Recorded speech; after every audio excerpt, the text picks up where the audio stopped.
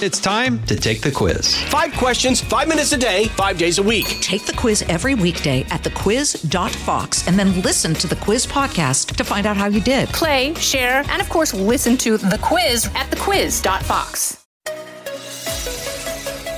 Now, from the most powerful city in the world, a new generation of conservative talk. Fair, fresh, fun.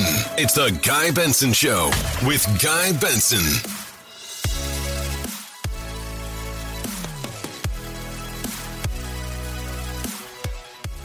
It's Thursday, July 15th, 2021. This is the Guy Benson Show. You heard the man. Fair, fresh, fun. Extra fresh today, I would say. I don't know why. Just feeling a fresh vibe here on the program. Glad to have you along. I'm Guy Benson in New York City. All the way through Monday's show, which is exciting. The reason that I'm up here is I'm filling in for Kennedy on her estimable program. Fox Business Network tonight and Monday, 8 p.m. Eastern Time. I hope you will tune in or perhaps set your DVR for that. Here on the radio, here's the lineup today. Senator John Cornyn, Republican of Texas, is going to be here. We had the governor on earlier in the week, now one of their 2 U.S. senators. We've got a lot to talk about with him, including the latest proposal from Democrats in Congress on spending that you have to hear to believe. I'm going to open my monologue with this in just a moment. It is breathtaking. It is breathtaking.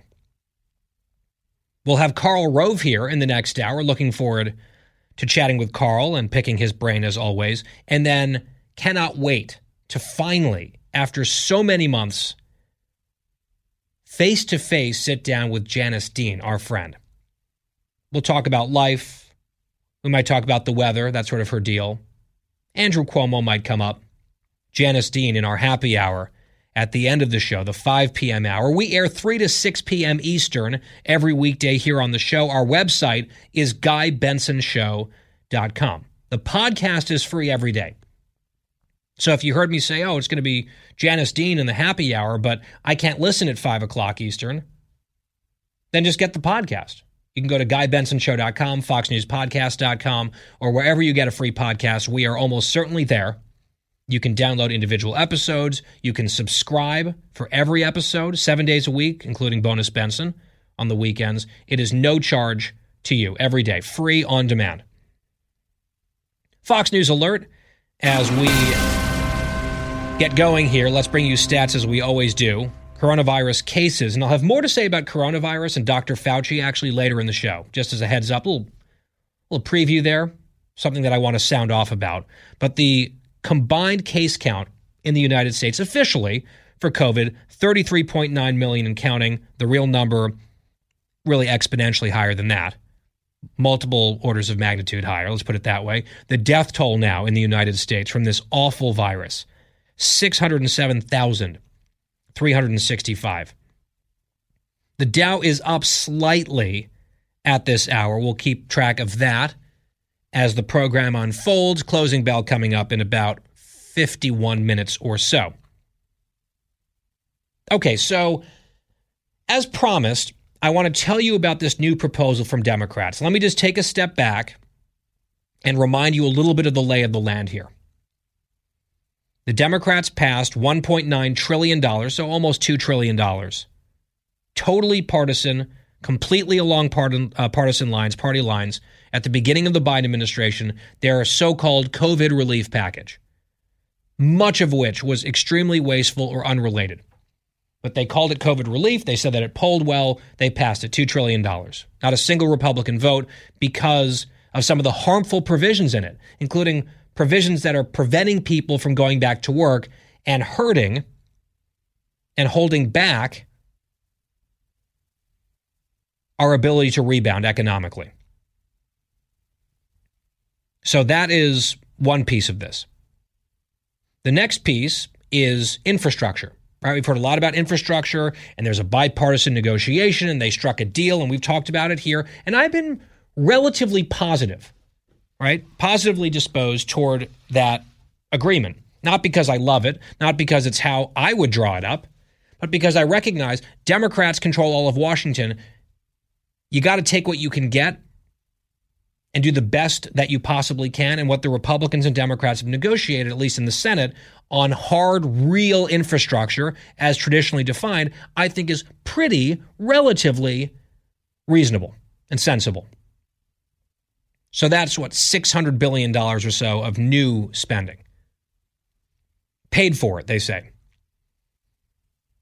Then you've got the federal spending that happens every year, which is now and has been now for a number of years north of $4 trillion. Right? That just happens every single year. That's Medicare and Social Security and defense and discretionary spending, all of it.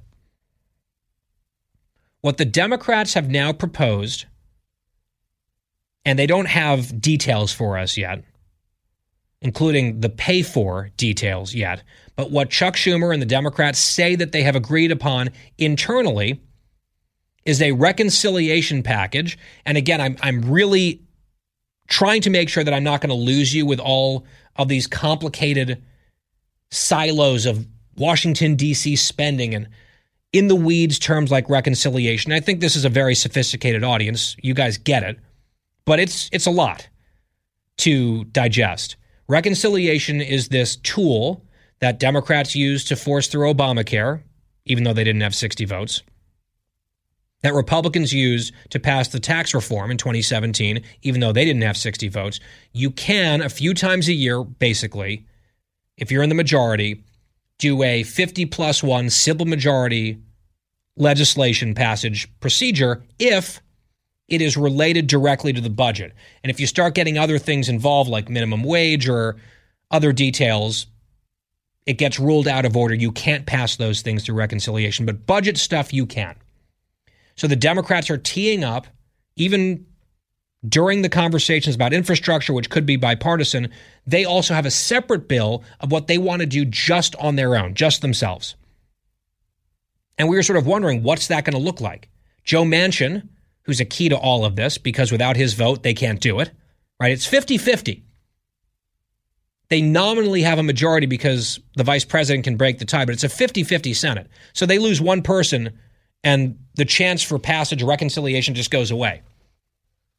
Joe Manchin is on the record saying his number in his mind of a reconciliation, Democrats-only package for this other Biden stuff, his other priorities, human infrastructure, whatever ridiculous thing they're calling it, is $1.52 trillion, somewhere in there. And he said, and it all has to be paid for explicitly. That's what he said. What have the Democrats unveiled? They said that we've reached an agreement. Their reconciliation package that they say they've agreed on is $3.5 trillion in new spending. $3.5 trillion. And I know that we live in an age where we've had this crisis and the emergency and the pandemic and all these deficits and bad spending and national debt rising under both parties. Sometimes these numbers seem to just lose all meaning. Now, billions and trillions and whatever. What they are proposing here to pass in a 50-50 Senate and almost a 50-50 House on party lines exclusively, $3.5 trillion in new spending on new things, is almost precisely the amount of money that the federal government spent total in 2010 when Barack Obama was president. Think back to where you were in 2010. It wasn't that long ago. The federal government spent roughly $3.5 trillion on everything. Every dollar that went out the door from Uncle Sam to the Pentagon, to the troops, to Social Security beneficiaries, to Medicare, to welfare, all of it totaled $3.5 trillion. The Democrats this week have proposed $3.5 trillion new dollars in spending. That is on top of everything else. That's on top of their so-called COVID relief. That's on top of all the emergency spending last year. That's on top of the $4 trillion plus dollars that they're going to spend as a matter of course in the federal budget this year. It's on top of the infrastructure money that they're talking about. It's in addition to all of that, $3.5 trillion. I can't really emphasize how insane that is. Now, what would that entail? Let me just read to you from the New York Times. The details include, quote, universal pre-K for all 3 to 4-year-olds, 2 years of free community college, clean energy requirements for utilities, parentheses for me, Green New Deal, lower prescription drug prices, Medicare would be expanded. Let me pause there for a moment. Medicare, one of the biggest programs that we spend the most money on, that we're all required to feed into every paycheck, it is going bankrupt. It is going insolvent. The people who run Medicare, the bookkeepers, the math people, have been warning now for years, we are getting closer and closer to insolvency. This is why some conservatives have talked seriously about reforming Medicare. It's a mathematical necessity. Medicare as we know it, anything resembling Medicare, will disappear if we don't reform it. But what Democrats are going to do, they say, in this party line vote is expand it. It's insane. Oh, and last but not least, quote, green cards will be extended to some undocumented immigrants. They're going to do immigration in this. Now, that might get thrown out by the parliamentarian because you're not allowed to do policy changes not related to the budget through reconciliation. So they might just be throwing that in there to appease their base, knowing that it's going to get struck down, but they're trying to do it. So expanding Medicare, spending all of this money, doing immigration reform, $3.5 trillion. They say it's paid for, quote unquote. They don't have details. Now, I've read experts who are saying you can't raise $3.5 trillion in easy efficiencies or, finding some savings here. They're certainly not going to cut spending elsewhere. Maybe for the military. That's one of the only types of spending they ever want to cut, for the military and for the police and for border control. Everything else, it's always up, up, up, up, up. You're going to need huge tax increases for this if it's actually paid for. But my guess is it'll be partially paid for, a lot of talking points, a lot of smoke and mirrors and gimmicks. They're saying it's paid for. They're not saying how yet. Now, the Congressional Budget Office, CBO, nonpartisan, they're going to have to score this. Joe Manchin is saying, I'm a little nervous about the price tag. It all has to be truly, seriously paid for. I don't think they're going to be able to get close to that. But what the Democrats have indicated now, at least they're saying that they have an agreement to spend $3.5 trillion that we don't have. I just want to point that out. I know it's a small detail. We're, $28 trillion in debt as a nation? This is something I talked about when Trump was president, when Obama was president, when Bush was president. It's just gotten worse and worse. The last year, you can say it's a crisis, an emergency. So, of course, it shot up. We were not in a good place before the explosion of spending. But they're taking the heightened levels of emergency spending and they are now trying to explode it by trillions. And this is before they get to single payer health care and that sort of thing. I think it was the head of the Progressive Caucus in the House saying, we like this as a down payment on our investments. $3.5 trillion down payment. These people are out of their minds. Now, there are some moderate Democrats who have heartburn. One gave a quote to a reporter, Jake Sherman, didn't ask to be identified by name, but here's a moderate House Democrat, quote, given red-hot inflationary pressures, oh yeah, I didn't even mention that. Inflation, highest rate since 2008. A bunch of CEOs, there's a piece today in Axios, sounding the alarm on inflation. It might be here for longer than people are saying. They are fearing that it could be more significant and more long-lasting, this inflation, which really hurts people. We're experiencing inflation. The Democrats are like, hey, let's print $3.5 trillion more dollars. So this Democrat tells Jake Sherman, quote, given red-hot inflationary pressures and our strong desire to keep the House, a gargantuan $3.5 trillion package with massive new taxes is a non-starter for many of us, and I predict it would go down in a blaze of glory. That's some Democrat out there giving that quote. And from their lips to God's ears, but I put nothing past Nancy Pelosi when it comes to whipping votes. She might have almost no margin for error, but typically when the Democrats really want something, they get it done. And the progressives say it's not enough. And the moderates say it's too much. And then Pelosi says, you're all going to walk this plank and we're going to effing do it. And they all say, okay, and then they do it. So until this thing is dead, it is a live threat. And it could pass. When you add up the 3.5 trillion that they're talking about here, plus the 600 billion for the infrastructure, the bipartisan deal that I don't hate in theory, we are now well past 4 trillion. In addition to the 2 trillion of the so-called COVID relief, 6 trillion. It is insane. Phil Klein has a piece about it today, discussing what Republicans should do. I have to say I agree with him.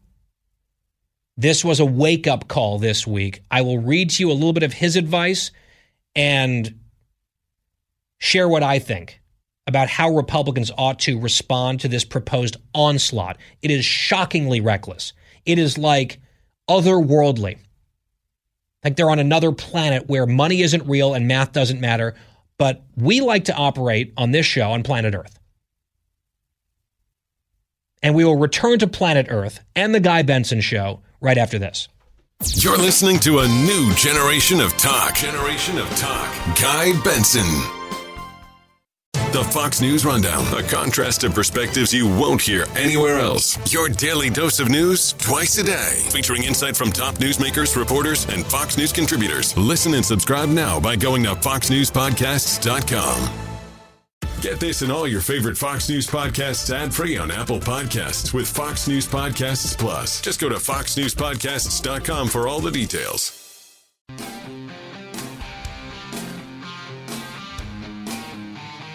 I'm Guy Benson. We are back. So in the open, I laid out what Democrats are now proposing. A $3.5 trillion totally partisan reconciliation package with every liberal, left-wing, progressive wish list item jammed in there. Maybe not every single one, but a whole bunch of them. It's just nuts. Philip Klein at National Review says that the rolling out of this package, quote, should obliterate the infrastructure agreement, the bipartisan one, that we have, again, been open to. So I thought it actually wasn't too bad. But if you're going to add that $600 billion on top of $3.5 trillion, I don't think Republicans should have their fingerprints. This is me, not Phil. I don't think they should have their fingerprints on any of it. If this is what the Democrats are going to do, they're obviously not operating in good faith. President unity is once again utterly failing on that front. I mean, what an absolutely, just setting aside the math and the realistic, what an offensive, ridiculous proposal. Phil calls it a package that is introduced, quote, on a purely partisan basis containing every liberal wish list item but the kitchen sink. He says if Senator Joe Manchin wants to go along with this insanity, Democrats have the power to ram through much of their agenda on a partisan basis. But Republicans should do absolutely nothing to grease the wheels of this abomination by giving it the imprimatur of bipartisanship. So I've been open to the bipartisan deal on infrastructure. If this is what the Dems are going to pair it with one way or another, $3.5 trillion, Republicans should just say hands off completely. Absolutely not. You try to pass this. We don't want anything to do with this. It's unaffordable. We cannot handle it. It's unsustainable. You own it. From the Fox News Podcasts Network. I'm Ben Domenech, publisher of The Federalist, and I'm inviting you to join a new conversation with the smartest thinkers out there about the country and where we're going. Subscribe to the Ben Domenech Podcast. Subscribe and listen now by going to foxnewspodcasts.com. GuyBensonShow.com. Back here from New York City, it's the Guy Benson Show. On this Thursday, tune in tonight, Fox Business Network, FBN, Kennedy is on vacation. I'm filling in tonight and Monday, FBN, 8 p.m. Eastern Time. Joining me now is U.S. Senator John Cornyn, Republican of Texas. Senator, it's good to have you back on the show. Well, thank you, Guy. Good to be with you. So I just spent the opening half hour here talking about the new proposal that Democrats say that they have come up with, that they're in agreement on within their party, $3.5 trillion in new spending for the Biden Democratic agenda. That's on top of their so-called COVID relief. That's on top of the federal budget, $4 trillion plus. It's on top of potential infrastructure, $3.5 trillion. And they're saying they do it through reconciliation, party line only. They say it's paid for also, but details to come. Overall, what is your reaction when the Democrats rolled this out this week? Well, my reaction is I'll believe it when I see it. But none of us should question the ambitions of the Democrats to spend as much money as they possibly can.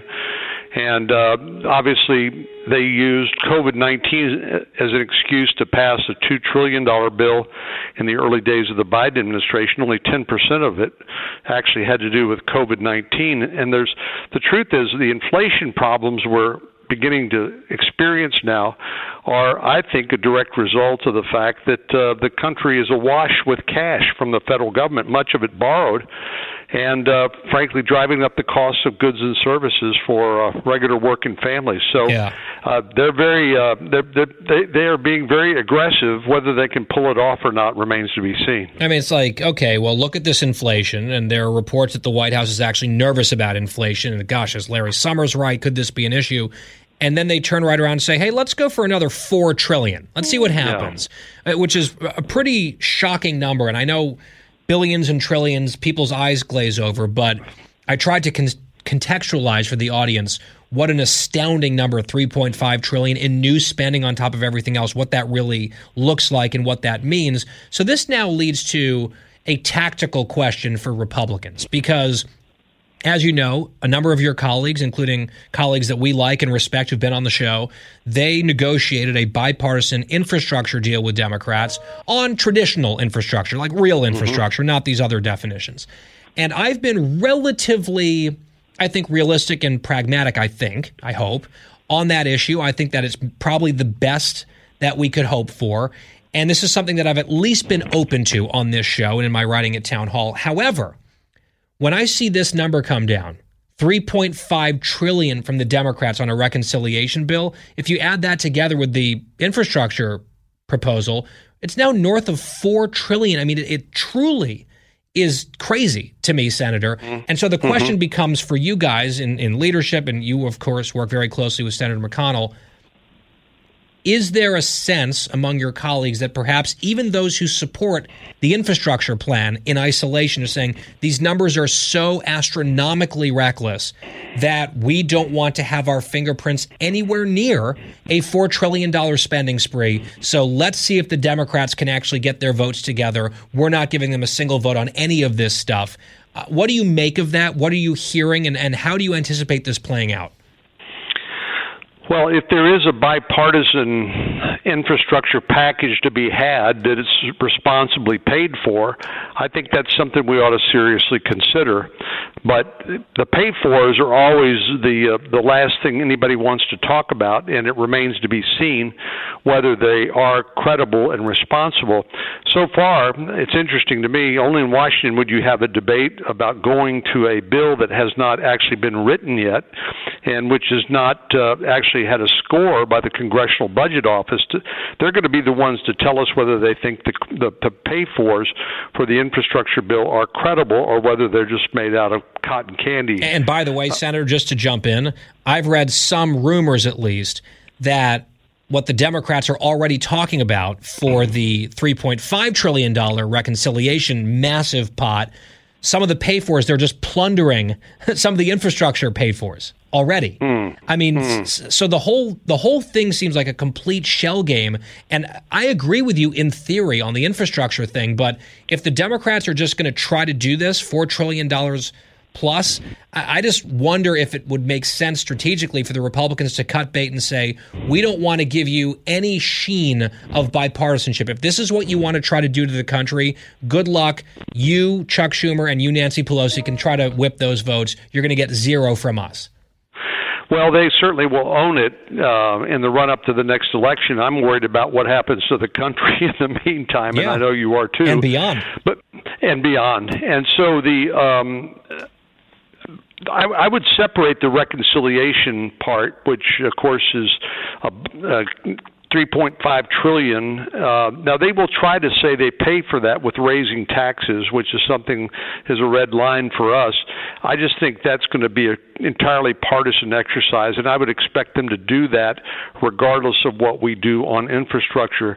But what, to me, was so deeply disappointing is when the president was negotiating with this group of senators, Republicans and Democrats, he said, okay, we have a deal, and then he misspoke, I guess, and actually told the truth, which is he wasn't going to sign that bill until the reconciliation bill was signed too, because they have a problem, as you know, in a 50-50 Senate. They need Kyrsten Sinema, they need Joe Manchin. If they lose one of those votes, they can't do the big spending bill, the $3.5 trillion. And I think what they're worried about is that if they do the infrastructure bill first, that then they will not be able to muster the majority vote they need in order to do their massive spending bill. I hope they won't be able to do it, but that remains unseen. Nancy Pelosi really, I think, really spilled the beans, and when she said, "Well, I'm going to hold on to the infrastructure bill until we get the reconciliation bill, the $3.5 trillion spending bill too." So she basically said they are going to live or die together. Yeah, and so there's a lot of Machiavellian stuff going on here. Yeah, I mean, Manchin had said his number was at most $2 trillion. They're like, okay, we see your $2 trillion, we raise it, $3.5 trillion. And part of me wonders, and we can maybe cross this bridge down the line. We'll see how the votes line up for them or not on the Democratic side.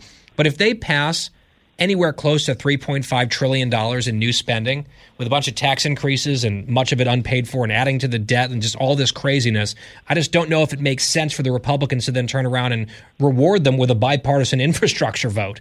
It's like, hey, now we'll pile $600 billion on top of this, and we'll have our fingerprints on that. And I understand that there's a lot of moving pieces to this, so we don't have to start speculating about how this might go down.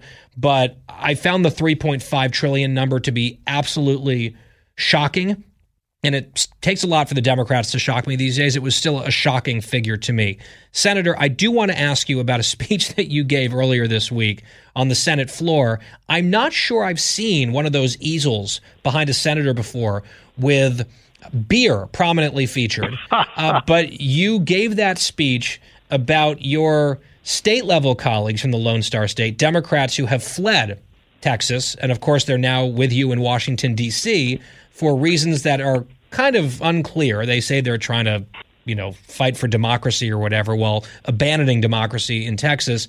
What is your take on the whole state of play there? And what do you make of national Democrats, the president, the vice president, treating these delinquent lawmakers like pro-democracy heroes who are, making a great, courageous sacrifice on behalf of democracy itself? I mean, it's so overwrought and so silly, but I feel like the Democratic Party writ large is just embracing it. Yeah, it's a political stunt in service to a phony narrative about the nature of these election law changes that are being made in places like Georgia and Texas. The Voting Rights Act is probably one of the single most important pieces of legislation Congress has ever passed, in my opinion, and it's actually worked dramatically well, shrinking the gap between white and voters of color, Hispanics and African Americans, but the Democrats just can't let the narrative go. This is part of their systemic racism mantra and talking about critical race theory and viewing everything through the lens of race. It's just not true. But this is in pursuit of political power. It's just it's not anything more honorable than that. and they believe that if they can get the federal government to take over our elections, they can eliminate common sense voter ID laws. They can make the Federal Election Commission a partisan commission. They can actually force you to finance federal elections for candidates that you disagree with by using taxpayer funding for elections. It's just a radical vision, but they're dressing it all up in the camouflage of racial discrimination against voters. Well, and it's already failed. I mean, Joe Manchin said, "I can't do this." There are reportedly a few other Democrats who, behind the scenes, were very glad that he sort of took that bullet, saying, "We also don't want to vote for this thing." So that bill is dead, but your colleagues in Texas, I guess, don't know that. So they've come to Washington, of all places, on their chartered jets with their non-Texas beer, their Miller Lite, and they're, I guess, lobbying for a bill that's dead while trying to prevent the Texas law from passing, rather than debating it or trying to amend it back in Austin. Did you catch the president's remarks in Philadelphia this week? You know, Jim Crow and the most dangerous thing since the Civil War. How does that sit with you? Well, it's just outrageous demagoguery. I mean, you got to be careful when you start equating things with like the Civil War or the Holocaust or Nazi Germany. I mean, these metaphors, these analogies are overwrought, and they just demonstrate the lack of any substance.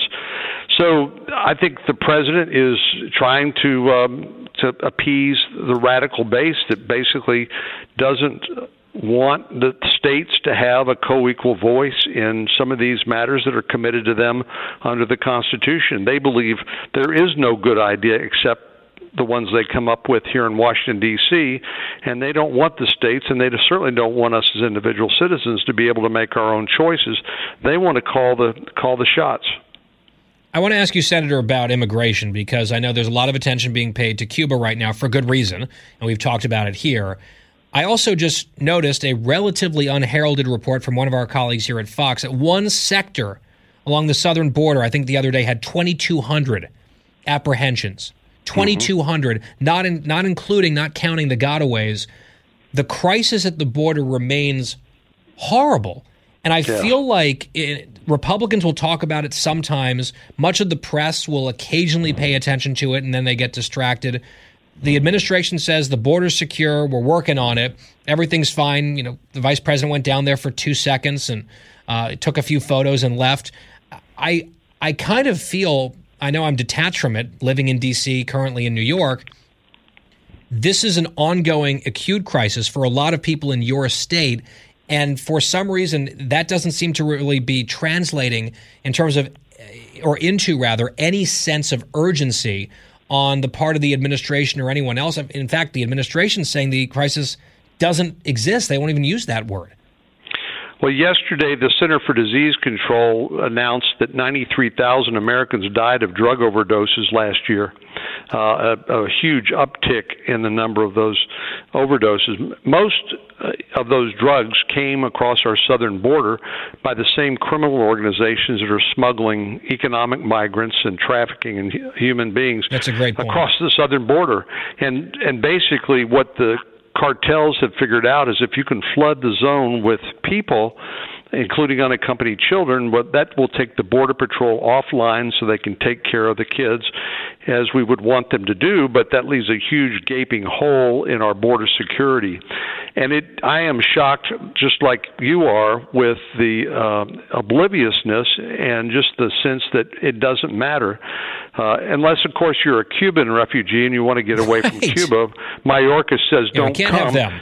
But we got 180,000 migrants a month coming across the southern border, and it's just going to get nothing but worse. Yeah, it's almost as if they feel like certain migrants might turn into Democratic voters, and others, true refugees from a communist regime, might not be future Democratic voters. And I cannot prove that is part of their calculation, but perhaps call me a cynic. I can't help but at least wonder. On the point of immigration, last question, Senator Cornyn, and we're coming full circle back to this $3.5 trillion spending bonanza that the Democrats are talking about trying to jam through with only their votes in a totally divided Congress.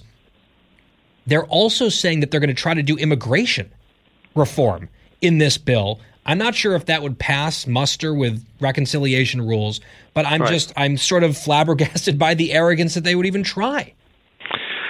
Well, I think what's so amazing, Guy, is that if they accomplish a fraction of what their aspirations are here, we're going to have a good midterm election in 2022, because I think there's going to be a monumental backlash.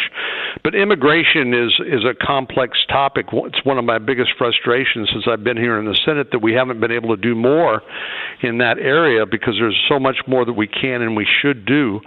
But if they try to do it on a purely partisan basis, I think they will run into arcane rules like the Byrd rule, which says you're not supposed to pass substantive legislation on a budget reconciliation process. But again, that's talking Greek, I think, to most of your listeners. But the point is, they are going to do anything and everything that they can possibly do to advance their agenda. They're sort of acting, Senator, like they're expecting to lose in 2022. So let's just jam as much bad stuff in as we can while we barely have the votes. And then if we lose, oh well. I mean, that's what they did in 2010. And hopefully they will be less successful this time around. We'll be watching very closely. Senator John Cornyn, we always appreciate your time. U.S. Senator from the great state of Texas. I'll actually be heading to Austin at the end of the month, so I'm excited for that. Senator, thank you. Thanks, Guy. Appreciate it. We'll be right back on The Guy Benson Show. Energetic, informed, fast-paced. Guy Benson Show. From the Fox News Podcasts Network.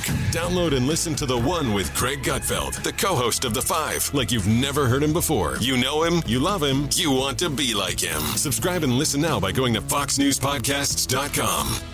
Back on The Guy Benson Show, I saw that, circle back, the White House press secretary announced today a White House initiative to flag problematic social media posts on COVID for the social media companies to take down or censor.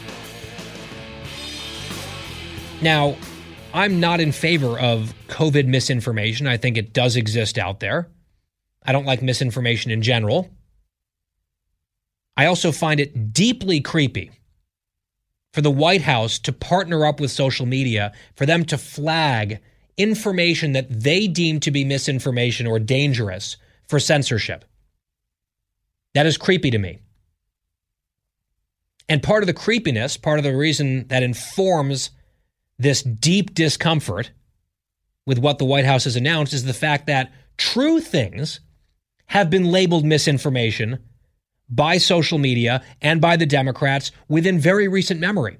Whether it was the Hunter Biden laptop story or the lab leak theory out of Wuhan, that stuff was suppressed wrongly because Democrats and their allies decided that it should be. And now they want to do more of it. And they're saying so explicitly. What could possibly go wrong? The Guy Benson Show resumes in the next hour. Karl Rove will be here. Much more to come. Stay tuned. From the Fox News Podcasts Network, download and listen to The Untold Story with Martha McCallum. The host of The Story on Fox News Channel sits down with major newsmakers each week to get their untold story. Subscribe and listen now by going to foxnewspodcasts.com. Live from the most powerful city in the world, unconventional talk from a fresh, unconventional conservative. Guy Benson Show.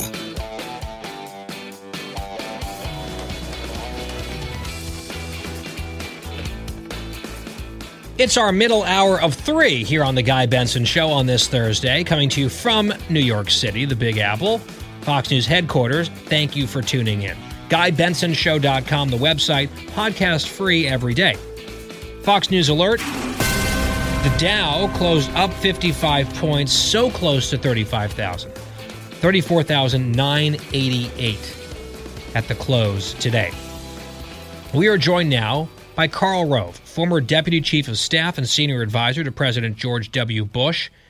He's author of the book, The Triumph of William McKinley. He's a Wall Street Journal columnist and a Fox News contributor, a very busy man. Karl, thank you, as always, for squeezing us in. Happy to be here. Let's start with your home state and Texas. A lot of lawmakers, we were talking about this last hour with John Cornyn, a lot of the lawmakers in Austin have decided not to do their jobs anymore. They're in Washington, D.C., they're giving interviews. They're patting themselves on the back. They're fundraising. They say they're defending democracy, really saving democracy from an assault against it. And they have a lot of top Democrats in the country, including the president, at their back, reinforcing these messages. What's your reaction to this? To use a favorite word of our president, malarkey. The bill in Texas is principally about two big issues. Last fall, Harris County, Texas, decided that it was going to allow drive-through voting for anyone who wanted to, despite the fact the state has an explicit statute saying that drive-through voting can only be used by people who are physically unable to get out of their car and go into the polls unassisted. So this bill explicitly makes it clear that you cannot do that. You cannot just sort of have everybody show up, drive through, and so forth. The other part is 24-hour voting. On October 29th, Harris County decided that we have 13 days of early voting here in Texas.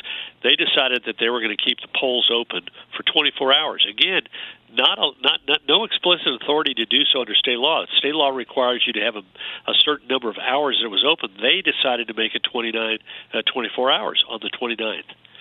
So this law says you can't do that.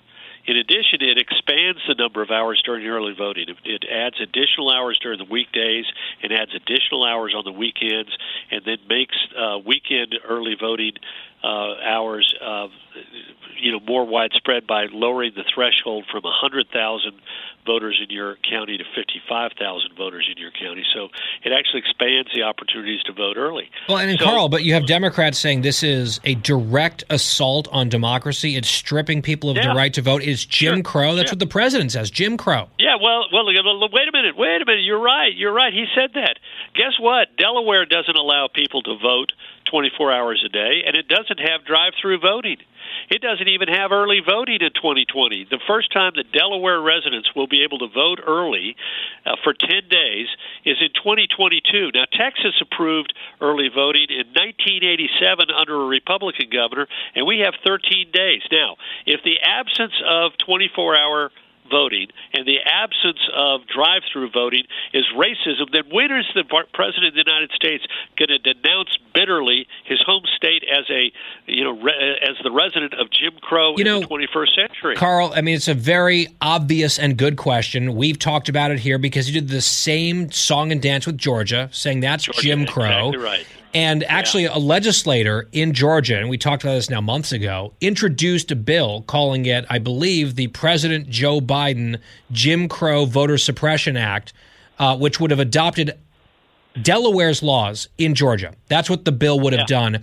And the thing that is sort of amazing to me, correct me if I'm wrong, I follow the news pretty closely, you do too. Have you heard President Biden asked this question by anyone? Has he been asked about his home state and the system under which he's been elected over and over again in Delaware? Since 1972, he's been elected in a system that he today, this week in Philadelphia, decried as Jim Crow and voter suppression. I mean, and as a threat to democracy. I mean, look, we should not be deliberately undermining people's confidence in our system. These are lies. These are lies. There's no ifs, ands, or buts about it. And when Jim Clyburn, the number 3 Democrat in the House, says, "Oh, no Democrat has ever opposed voter ID," and he's been on the record decrying it as a racist action. Please, we're not stupid. There's a thing called videotape. There's a thing called comparisons. We can compare individual state laws. Think about this. We have 13 days of early voting in Texas. We've had that since 1990. Since 1987, we approved it. By 1991, they'd expanded it. So we have had 30 years of early voting, and we're being lectured by a guy who ran for 40-some-odd years in a state that only is going to begin to have early voting next year. Yeah, it'll still be less. It'll still be less than what Texas has, less than what Georgia has. He calls those states Jim Crow. And what's amazing is, politicians will get away with whatever they can get away with. And he's obviously a demagogue. It feels like he's just completely given up on the unity thing. And so he's saying what he's saying. It's just astounding to me and such a commentary on our media that no one has even asked him the question. I mean, I think his brain might break when he tries to explain why Biden's system and Delaware is fine, but Georgia and Texas are Jim Crow. But that's a question that's a no-brainer unless you are actively rooting for the guy and rooting against the other states for partisan reasons. And I mean, that seems like a pretty good theory about what's going on here with the press. Carl, I do want to ask you, we have a little bit of time left, a couple minutes. If you want to comment actually briefly, do you think, because you look at this new $3.5 trillion spending proposal, which is just nuts, the Democrats rolled out this week. They said they're going to do it on their own through reconciliation. Joe Biden campaigned and won on unifying, working together, bipartisanship. Has he just abandoned that, or are they just looking towards 2022 and not liking what they're seeing and saying, all right, screw it, let's just do whatever we can because we're likely going to lose at least one of these majorities, so let's just go as progressive and left-wing and divisive as possible? Because that's how it looks, at least right now, to me. Well, I think you're right that they're just saying we're going to lose control of at least one or both bodies in 2022. Let's expand the government while we can. On the first one, I'm not certain that he's working with the Republicans on a bipartisan infrastructure version of the infrastructure bill. So I have to give him credit for that. Yeah. But I'm not certain he's really in charge of his own White House. I think a lot of this is being driven by the staff, and so that staff is saying, okay, the president's instinct is to try and come to an agreement, and we got to play nice, and we don't want to look like that we're not willing to sit down and talk to him. But by God, we have got to take our list of left-wing nostrums and push them through as rapidly as we can. And so, okay, let that thing go over there. But by God, we better get our radical agenda approved. Now, you're going to try. I mean, they're actively trying now. Carl, we've got about 1 minute left. And I know you talk to Republicans all the time. If you were going to sit down and talk to a room full of every Republican running for the House or the Senate in 2022, in 30 to 45 seconds, what would you tell them their themes and messaging ought to be to maximize the chances for a red wave? We got to be talking about the bread and butter issues that matter to people. We got to be talking about our values, which are under assault. We need to be attacking the Biden administration, saying we need to have a check and a balance on it, and we need to have a big dose of what it is we're for. It's going to be easy for us to attack. It's going to be okay for us. We're going to find it easy to talk about what our values are. We need to work hard at getting the right kind of economic message, but we also need to spell out what it is that it means to be a conservative in the 21st century. We've got to be for things as well as against things. You know what? I love that, and I think we should flesh that out together in a subsequent conversation because that's a really important piece of the puzzle. We'll do that next time. Karl Rove, our guest here on The Guy Benson Show. Karl, appreciate it. You bet. Thank you. We'll be right back with more of The Guy Benson Show next. Fresh conservative talk. Guy Benson Show. It's the Hammer Time Podcast. Fox News Channel's Bill Hemmer takes you one-on-one with engaging personalities covering the critical issues of the day. Find Hammer Time now by going to foxnewspodcasts.com. America's listening to Fox News.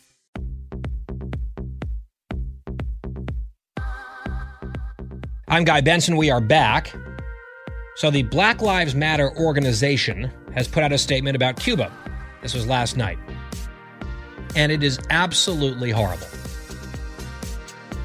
Now, we have made the distinction on this show between saying and believing and living our lives in support of the proposition that Black Lives Matter, embracing that as not just a slogan, but a truth, is separate and distinct and very different than supporting capital BLM, Black Lives Matter, the organization, which is radical. Yes, some of their founders are Marxists. They say so. Yes, they've called for the destruction of the American nuclear family. Yes, they've called for defunding the police. I absolutely reject Black Lives Matter, the organization. I support Black Lives Matter. I support saying Black Lives Matter. I think that there's an important difference there I think that to respond to Black Lives Matter with all lives matter misses the point. That's something that I've been educated on. And I try to be open-minded and listen to other people.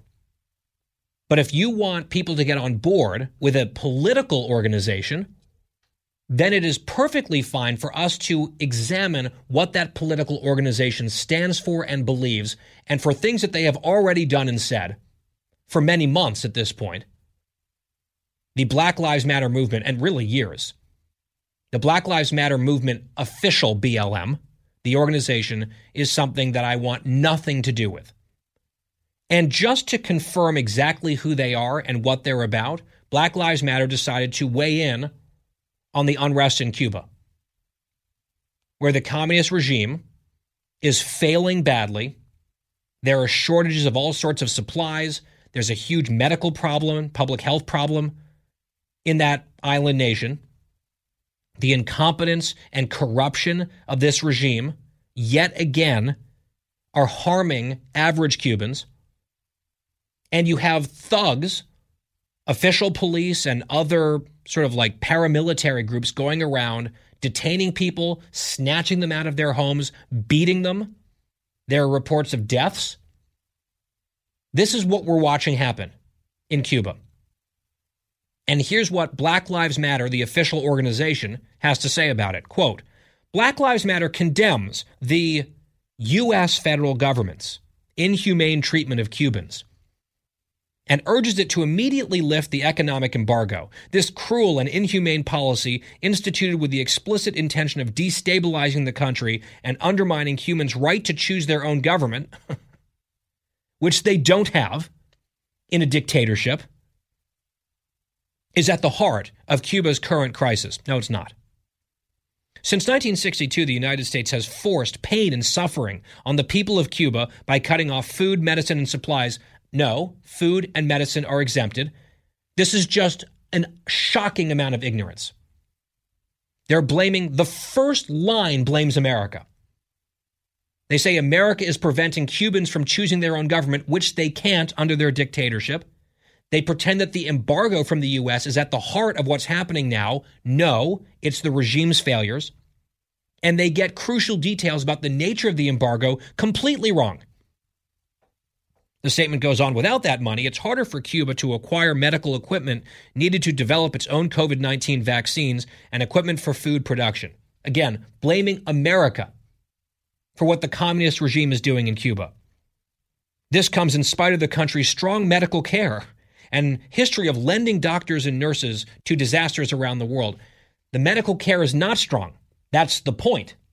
At the elite level it is, and they train doctors who make nothing in Cuba, and they force them to go work elsewhere. So the remittances go into the pocket, the money sent home goes into the pocket of the Castro regime. Apparently they know none of this or they don't care at capital BLM, Black Lives Matter. The statement goes on, multiple paragraphs, every single sentence blaming America, talking about the suffering of black and brown people in Cuba. By the way, the regime in Cuba is extremely racist. They treat darker-skinned Afro-Cubans far worse. There's a whole New York Times piece about that. I guess Black Lives Matter don't really give a damn about that either, because the whole purpose of this statement is to attack America and defend the regime. They praise Cuba, quote, for historically demonstrating solidarity with oppressed peoples. The oppressed people are the Cuban people, oppressed by the regime. Then they call on President Biden to end the embargo. There is not a single solitary hint of condemnation for the Cuban government, the Cuban regime in this entire statement. Not even like a little throwaway, hey, maybe they shouldn't arrest people, detain journalists, beat people in the streets, or kill people, or throw them in prison for peacefully protesting. Right? Black Lives Matter, their whole thing, you would think, would be peaceful protests. Right? A lot of, unfortunately, the stuff that we saw in this country crossed a line into not peaceful, where we had riots and looting and that sort of thing, and a lot of people on the left made excuses for it or ignored it, but they say this is a peaceful protest movement. Well, that's what's happening in Cuba, and the government is assaulting and killing and detaining and torturing those people. And Black Lives Matter, the organization here in America, could not even acknowledge that in this statement. Every sentence of this is attacking the United States and defending the communist regime, which should not be surprising, unfortunately, because this is a communist organization founded by communists, fanatically anti-American. So yet again, I am reminded why Black Lives Matter, capital BLM, the organization, is absolute anathema. I reject it completely. As someone who proudly says Black Lives Matter, and sometimes I've taken some heat from conservatives saying, oh, you're just pandering or you're virtue signaling. No, I've thought about this. But BLM, the organization, they are who we thought they were. What an absolutely morally bankrupt statement, but morally clarifying. This is who they are. They mean every word of it. The ignorance is either a deliberate lie or an afterthought. Their instinct is to smear this country and back up a totalitarian regime led by their fellow traveler communists. And that is exactly what they've done for the world to see. So in that sense, it's a service. Jim Garrity from National Review had a pretty good quip. He said, oh, we finally found police that Black Lives Matter, the organization, won't criticize. The jackbooted thugs who are the police in Cuba engage in acts of violence and terror and repression against people. Black Lives Matter stands in solidarity with those police as they beat people in the streets. But they can't find a single kind word to say about American law enforcement. Also, extremely revealing, is it not? It's a good point by Jim Garrity. And it's savage because it's true. Black Lives Matter? Yes, absolutely. Capital BLM? Absolutely, positively not.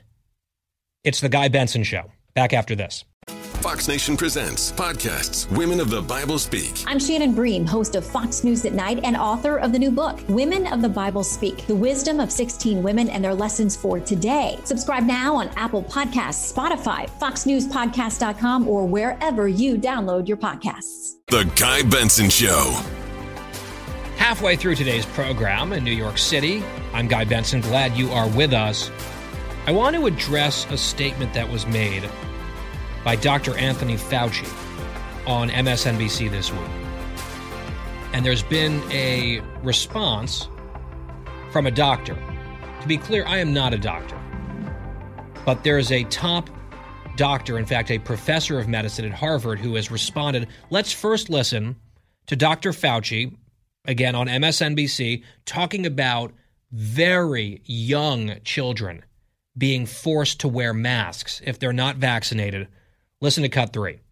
The children who are not able to get vaccinated because of their age should follow, their parents should follow with them, the guidelines of the CDC, that unvaccinated children of a certain age, greater than 2 years old, should be wearing masks. No doubt about that. That's the way to protect them from getting infected, because if they do, they can then spread the infection to someone else. Quote, no doubt about that, he says. Kids older than 2 should be wearing masks. 3-year-olds, 4-year-olds, 5-year-olds should mask up, says Fauci. So let's just start with a response, not from me, I'll have more to add, but from Dr. Martin Kulldorff. He's a medical school professor at Harvard. On Twitter, he writes this: triple stumble by Fauci. Number 1, no scientific evidence that masking children is effective. Number 2, even if effective, children have low disease risk, minuscule mortality risk, and do not transmit much. Number 3, for the rare transmission, adults should get vaccinated, not demand masks on children. And I have to say, this is a great tweet, not just because I happen to agree with it and he's following the data and the science, and I think that he is really refuting in a powerful way a borderline crazy thing that Fauci has decided to go off and spout on TV. As someone who uses Twitter quite a lot, I'm impressed that he was able to get all of that information into one tweet. And he was very succinct and he made his points. Now, I want to focus on number 2, his second point, just for a moment. He says, even if the masks were effective, he said there's no real evidence that they are for children, but even if they were effective, children have low disease risk on COVID-19, he's talking about, minuscule mortality risk, and do not transmit much. On that front, let me give you a few pieces of data that illustrates that he is correct. He being Dr. Kuldorf, not Dr. Fauci. We mentioned this on the air, but I'll reiterate it. This is out of the UK. Quote, children are at extremely slim risk of dying from COVID-19, according to some of the most comprehensive studies to date, which indicate the threat might be even lower than previously thought. Some 99.995% of the children in England who were infected during the year with COVID survived, one study found. Initially, so there are hundreds of thousands of kids who tested positive over the course of the pandemic in the UK. 61 of them died. So there were 61 child deaths associated with COVID in the UK, in that entire country. Out of hundreds of thousands of kids who tested positive, 61 died.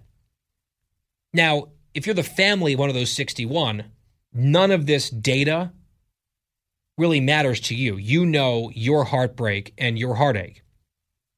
And our hearts go out to everyone who's lost anyone to this horrible disease. I'm not diminishing the seriousness of COVID generally. I think I've been pretty clear on that. Urging people to get vaccinated, adults in particular. I have no apologies for any of that. But this study in the UK found actually of the 61 child deaths in the UK, when they dug a little bit deeper, they found only 25 of them were actually deaths caused by COVID. So 25 in a country of tens of millions of people, where there were almost 500,000 infections of children during the pandemic, 25 deaths from COVID in the UK. That is statistically, again, for the rare exceptions, this is no consolation at all. But statistically, child deaths from COVID are non-existent. Now, here's more data. This is from the United States now. This is in New York Magazine, hardly some right-wing rag. Over the course of the pandemic here in the United States, 49,000 Americans under the age of 18 have died of all causes, according to the CDC. Only 331 of those deaths have been from COVID. So 49,000 young Americans, children, have died during the pandemic, which is extremely sad. But of all causes, getting hit by a car, an accident, a suicide, that number is 49,000 total. Within the 49,000 of the children in America who've died over the course of the pandemic, 331 of them died from COVID. That is less than half as many as died of pneumonia. So more than double out of that whole group of juvenile deaths in the United States over that period of time, there was more than double the number of pneumonia deaths as COVID deaths.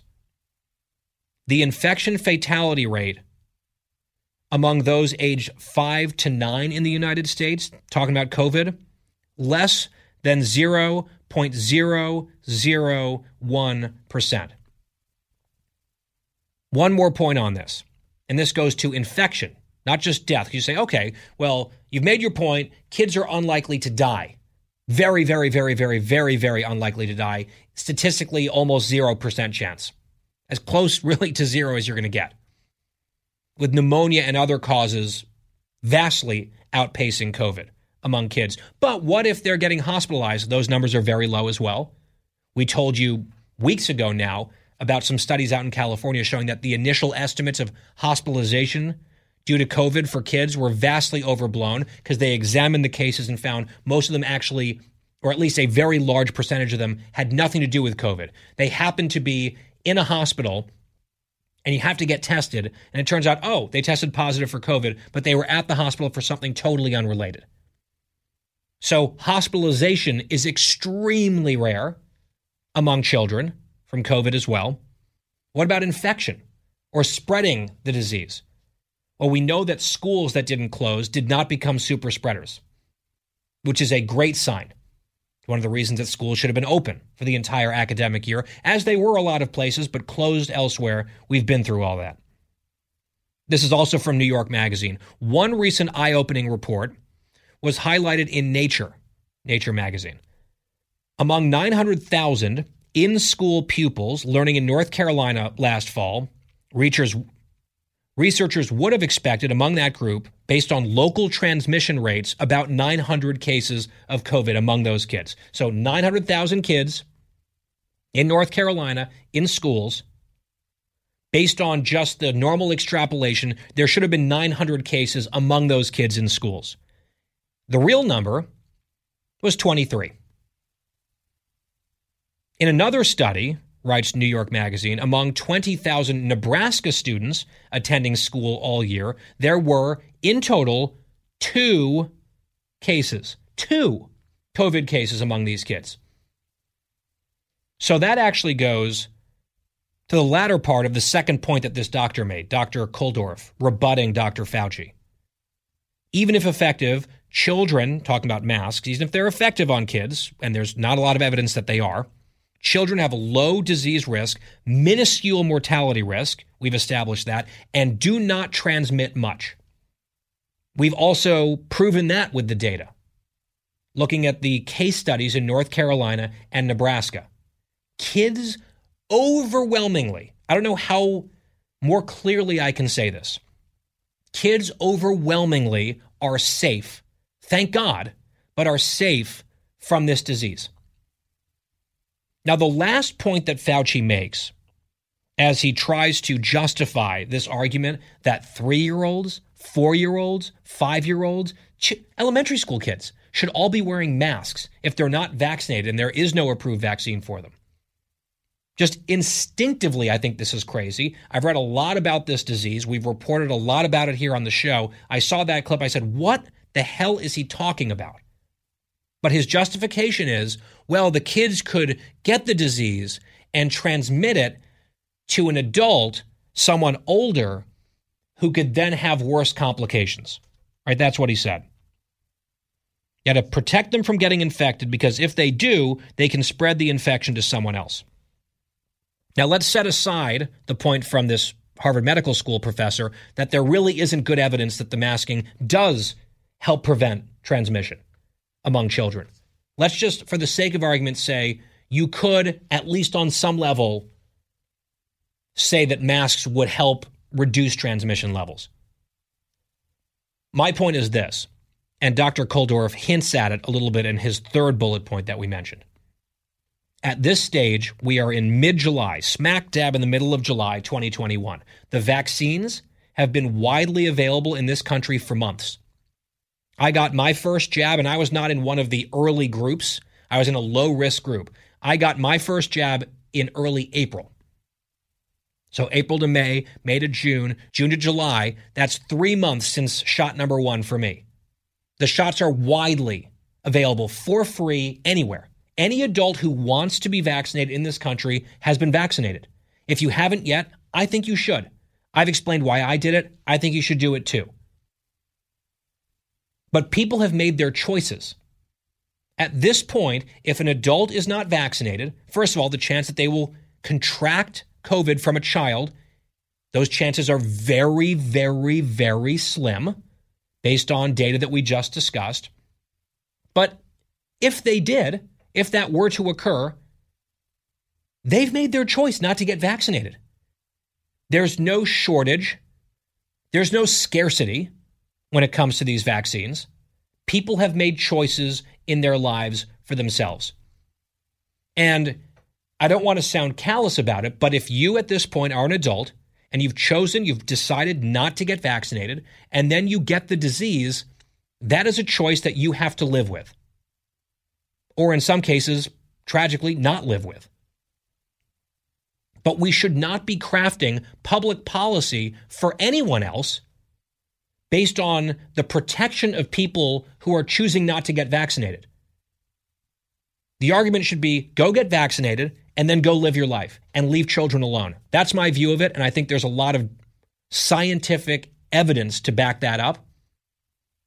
It is nuts to me to have someone like Fauci, who I think continues, unfortunately, to squander whatever credibility he had. And again, I have not been someone who's just been dumping on this guy for a year and a half. I haven't. But I think increasingly it seems like he is addicted to being on television and says a lot of really counterproductive, credibility-harming things. And this is one of them. To say that kids, little kids, need to wear masks. What, in order to protect unvaccinated adults? No. Let the kids live their lives. They are safe. The onus is on adults to make choices for themselves. And then let the chips fall. When we come back, I want to play some sound of a woman in Illinois, a mother, who has a child, you'll hear more about that child, who isn't allowed to be inside her school without a mask on. She is begging the school board to change their mind. And I watched this clip and I was thinking back to what Fauci said. I'm like, have we lost our minds? And I think for some of us, the answer is yes. And I feel like we need to stop the madness. And as many of us are getting back to normal, common sense, which in this case aligns with the data, needs to prevail. And this crazy over-the-top stuff is actually, I think, preventing certain people from trusting experts, and that's why they don't go out and get vaccinated. The experts and some of these heavy-handed officials and apparatchiks are harming the greater good through their actions, in my view. I'll play you some of that sound from that mother when we come back on this exact same subject. It's The Guy Benson Show. Stay tuned. The Guy Benson Show. More next. New from the Fox News Podcasts Network. My name is Kennedy, and welcome to my podcast, which will, I humbly say, single-handedly save the world. You're welcome. It's Kennedy Saves the World. Subscribe and listen now by going to foxnewspodcasts.com. Back on The Guy Benson Show, picking up where we left off. There was this mother in Illinois. She went to a school board meeting in her district. Her name is Gracia Livy. Not 100% sure on the pronunciation there. And she tells her story and makes her case. You just listen. Cut 4. I'm not sure if you're aware, but my daughter has been doing her school outside, alone with her teachers and therapists, as my husband and I no longer consent to her wearing a mask. While I appreciate the flexibility that the administration and teachers have shown, I am concerned that her educational needs are not going to be met in this format of doing her school outside going forward. It's not my choice for her to be excluded from her peers and to not have access to the wonderful school buildings and tools inside the building, including the bathroom, simply because she's not wearing a mask. Please know that my child's 14th Amendment right of equal treatment under the law is potentially being violated if the district receives money for her to be educated, but the quality of education is less than other children. If the response from parents and others that it is not safe for my unmasked 5-year-old to be in the building, I want to remind everyone that there are already unmasked children in the building and that they're welcome, and I'm so glad that they're there where they belong. Please reconsider excluding my child. She has a signed doctor's note exempting her from a mask due to her disability that the district has denied. Let her continue to be a collaborative worker and a community contributor to 203 instead of sitting on a park bench outside of Ann Reed. Please unmask all our kids. Thank you. And she got a round of applause. You know what stuck out to me listening to that? Her daughter is 5. This is a kindergartner. She is begging these adults to let her 5-year-old child, who, this is point 2, has a disability, not wear a mask and go to school. Her doctor has told the school this 5-year-old child who is disabled does not need to wear a mask. And that request from the doctor and the family has been denied by this board. Are we losing our minds? And this calls back to all the data that we just talked about in the previous segment. Fauci says young kids have to wear masks. You had that Harvard professor saying not true for these 3 reasons. Look, I also found it appalling at CPAC when a bunch of people clapped that America is not making more vaccine progress than we are. The vaccines work and they're safe. You see overreach in states like Tennessee, which I think is a response by some Republicans in that state to what they perceive as overreach on the other side, but they went way too far, right? I am not reflexively populist or tapping into some sort of populist anger on the right here. I'm totally pro-vaccine. Let's be sensible, reasonable adults here. And there are some faults on the right. I'm not going to deny that. But to insist that little kids remain masked at this stage in the pandemic, given everything that we know, is discrediting for someone like Fauci. And it's not a surprise that so many Americans have tuned him out, quite frankly. Final hour of the Guy Benson Show. Straight ahead, you don't want to go anywhere. Jason in the House, the Jason Chaffetz Podcast. Dive deeper than the headlines and the party lines as I take on American life, politics, and entertainment. Subscribe now on foxnewspodcast.com or wherever you download podcasts. It's 5 o'clock in the most powerful city in the world, Washington, D.C. It's time for the Guy Benson Show Happy Hour, sponsored by the Finnish Long Drink. Finland's most popular alcoholic beverage has come to America. Visit thelongdrink.com. And now, here's your host, Guy Benson.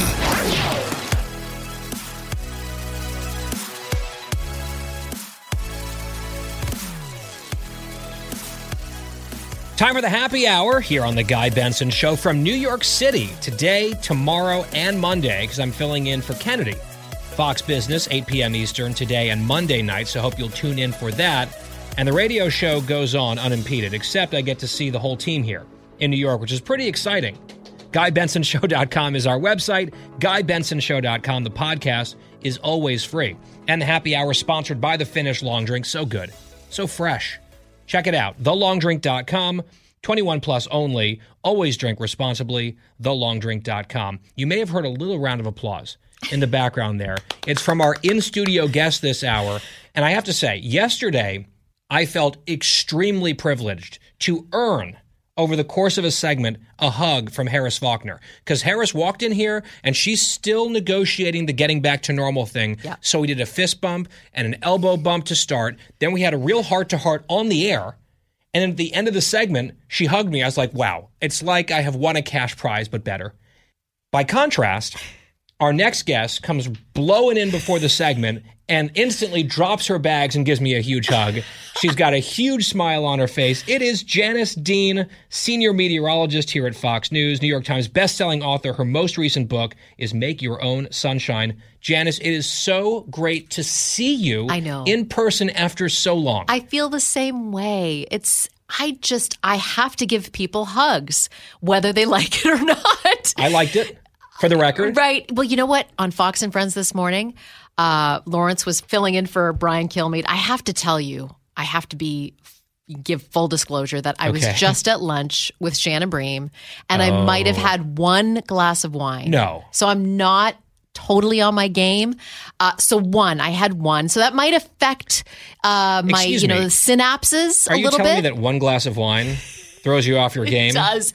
I've been up since 3 a.m. Oh, that'll do it. Okay. That'll do it. So there's the disclaimer, just in case, I forget things. And I'm 51, so I'm going to do that anyway. I'm also just now understanding why you're in such a great mood. You just, like two of the nicest human beings who work at Fox News, yourself, Janice Dean, and Shannon Bream together at Del Frisco's. I love her. Yes, I brought home some lemon cake. Have you tried their lemon cake? It's what they're known for. It's like 7 layers of goodness. I know. Shannon and I split one, and then I'm bringing one home for the family. I can't do that. I cannot do that. Like, it's good. Yeah. But I would like to take those calories and you're put smart. them elsewhere. Right. Well, right? I think I'm just of the mind that I have to live in the moment, in the now. I think that's fine. In fact, I had a meal last night that I'm going to talk about later this hour. It was really, really good. It was so rich. I went to the gym earlier today.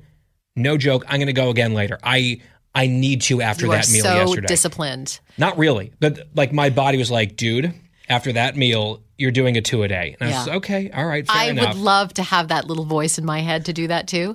And then you're like, glass of wine. Right. So how did we get on this tangent? So Lawrence Jones was filling in for Brian Kilmeade, and we were doing a segment with Wounded Warriors. They were doing a bike race that they do every year. They didn't do it last year with COVID. And it was the first time we were all together on Fox Square, and we were all, kind of hugging each other. And at the very end, I'm like, Lawrence, give me a kiss on the cheek. And then I was like, oh, I shouldn't have done that. But you know what? Again, live in the moment. I'm going to give you a hug. If afterwards you are not good with that hug, I'm sorry. Oh, you should not be sorry. Apology not accepted. And I might get another one after this segment. How about that? I love it. Janice, I want to ask you a question about a project here at Fox. And I'm not sure the extent to which you're authorized to talk about it yet. I know that we're launching this big competitor, basically, to the Weather Channel, Fox Weather. And the reason I bring it up is my husband's cousin works there. She's going to be one of the on-air talent meteorologists. Her name's Bridget. Yes. I know. I don't know how much I can talk about it either, but I'm really excited that she's coming on board. Because I have never met her before, but I've heard about her. And I was in the elevator here, and this lovely young woman says, sorry, are you Guy? And I said, yeah. She said, I'm Adam's I'm like, oh my gosh. And so she could not have been any nicer. I said, I have Janice Dean on the show today. She's amazing. She's like, I can't wait to meet her. So I don't know what you're allowed to say or not, but there are things in the works. And I've seen a few tweets about it, so it's not like state secret. Right. But stay tuned, basically, weather watchers. It's going to be so exciting. And I've had, a sneak peek of what's going on. I can't give out any relevant information. We've hired awesome people who are very excited about this new endeavor that is going to listen. Look at Fox News, look at Fox Radio, look at what we've built here and the people that work here. I've been here 18 years. Wow. There's a reason for that. Obviously I love my job, but it's the people that I work with that keep me coming. I feel like it's a second family. And so whatever they come up with, I know is going to be very successful. And I'm really excited about this next endeavor. So are you saying that your forecast is bullish? The forecast is mostly sunny. I love it. I do kind of feel obligated to ask you about this next topic, but it will almost just bring down the mood because we're having such a good chat here. It's all right. I said mostly sunny, which means sometimes it gets cloudy. It does. So let's and stormy. Talk about Governor Andrew Cuomo of New York, your bête noir for the last year plus for all the reasons that our audience knows. And if you don't know Janice's story and her family, it's a quick Google search away. We've talked about it so many times here on the show. You're just not letting it go, as you shouldn't. There was a somewhat little known or little noticed AP report this week that showed not only was New York distorting the nursing home deaths on purpose, we know that whole scandal, they've actually been undercounting or counting differently their overall COVID deaths. So their numbers at the state level are significantly lower than the federal numbers, which are more accurate. Correct. Because they are, once again, using little tricks of calculation and sleight of hand to try to make New York look less bad. And it's like, I can't possibly be surprised. My tweet actually when I saw the story was, that doesn't sound like him at all. Because of course it does. Of course they're doing this. And it is yet another domino that has fallen in this scandal. And the question is, will that chain effect actually bring him down? I hope it does. I mean, you know what I am invested here in, and that is voices that are no longer with us. And that is what my journey has been over the last year and a half. I'm not a political person. I love doing the weather. I get knots in my stomach when I talk about politics and what is happening here in New York with this governor. But it's important. It's important to continue to try to raise awareness. I mean, that's a big story. And I pointed out that if this was Ron DeSantis, and it came out that he was hiding over 11,000 deaths. Which they've accused him of doing based on nothing, right? Right. They accused DeSantis of all this stuff, and it's a lie. It's a conspiracy theory. What they allege of DeSantis is actually true and worse with him. Cuomo. Absolutely. But will they do a 60 Minutes piece on Andrew Cuomo? They Crickets. Still haven't. They have not. So it's hard because he's still getting away with it. Today, he is still getting away with so many things, including the nursing home issue, his reckless order for 46 days, including the fact that he hid those numbers to sell his $5.1 million book. The fact that's a big part of this, yes, I think. Absolutely. He benefited financially. Yes, he did. From the cover-up. And used, I believe, state resources to write that book, which is illegal. And you're not the only one who believes that. In fact, it has been alleged and it's been reported in mainstream media that there are people saying that's exactly what he did.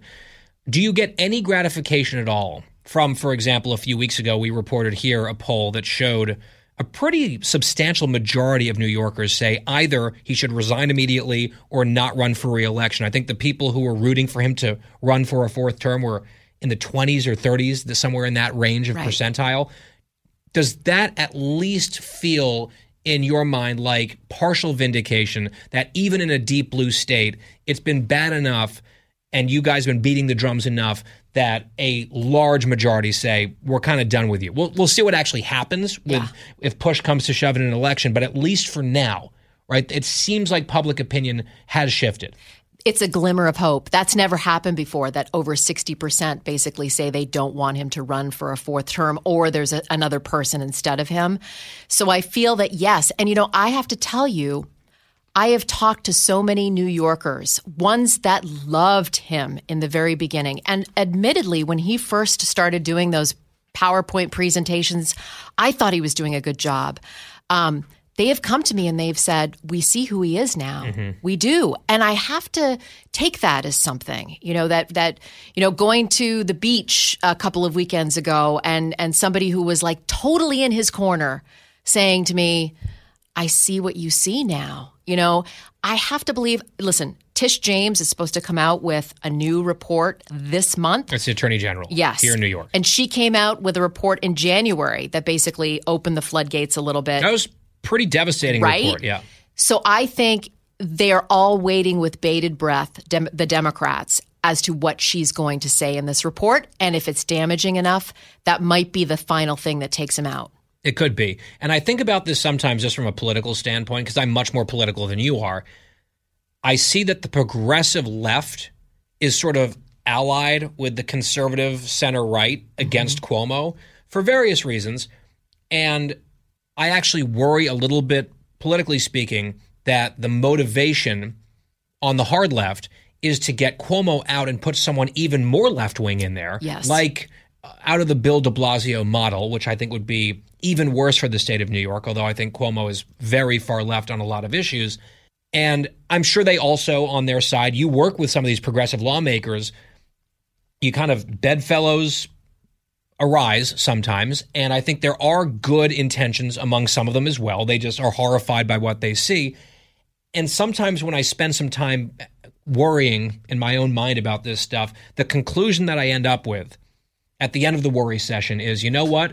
Some of it might be in bad faith. Some of it might be power politics. Some of it might be attempt to drag the state even further left to, get rid of him as a roadblock or whatever. Personal vendettas going back and forth. My conclusion is this. I don't care. I don't either. I don't care. He is bad enough on the merits that anyone who wants to come and help in the anti-Cuomo movement, it's like, come on in. Whatever you're doing for whatever reason, good enough by me. At the very beginning when all of this was happening, I thought, wow, Andrew Cuomo is going to be the person that brings the Republicans and the Democrats together. And I believe that's going to happen. Last question. You have a new op-ed about this at foxnews.com. What happened to you, you were just blocked by someone on social media. Why? An assemblywoman yesterday was at a press conference with Governor Cuomo. She, a few months ago, actually said that he should resign in shame and was on the stage with him side by side talking about, criminal reform, gun control, that kind of thing. And a New York Post reporter said to her, why are you here today if you think that this governor should resign? And she got so angry, furious with her, like, that's an inappropriate subject. No, it's not. And so I went on Twitter and I actually said that, and I addressed her in a couple of tweets, 2 tweets that said, this is a totally appropriate question, and you should be prepared to answer something like this. And she blocked me.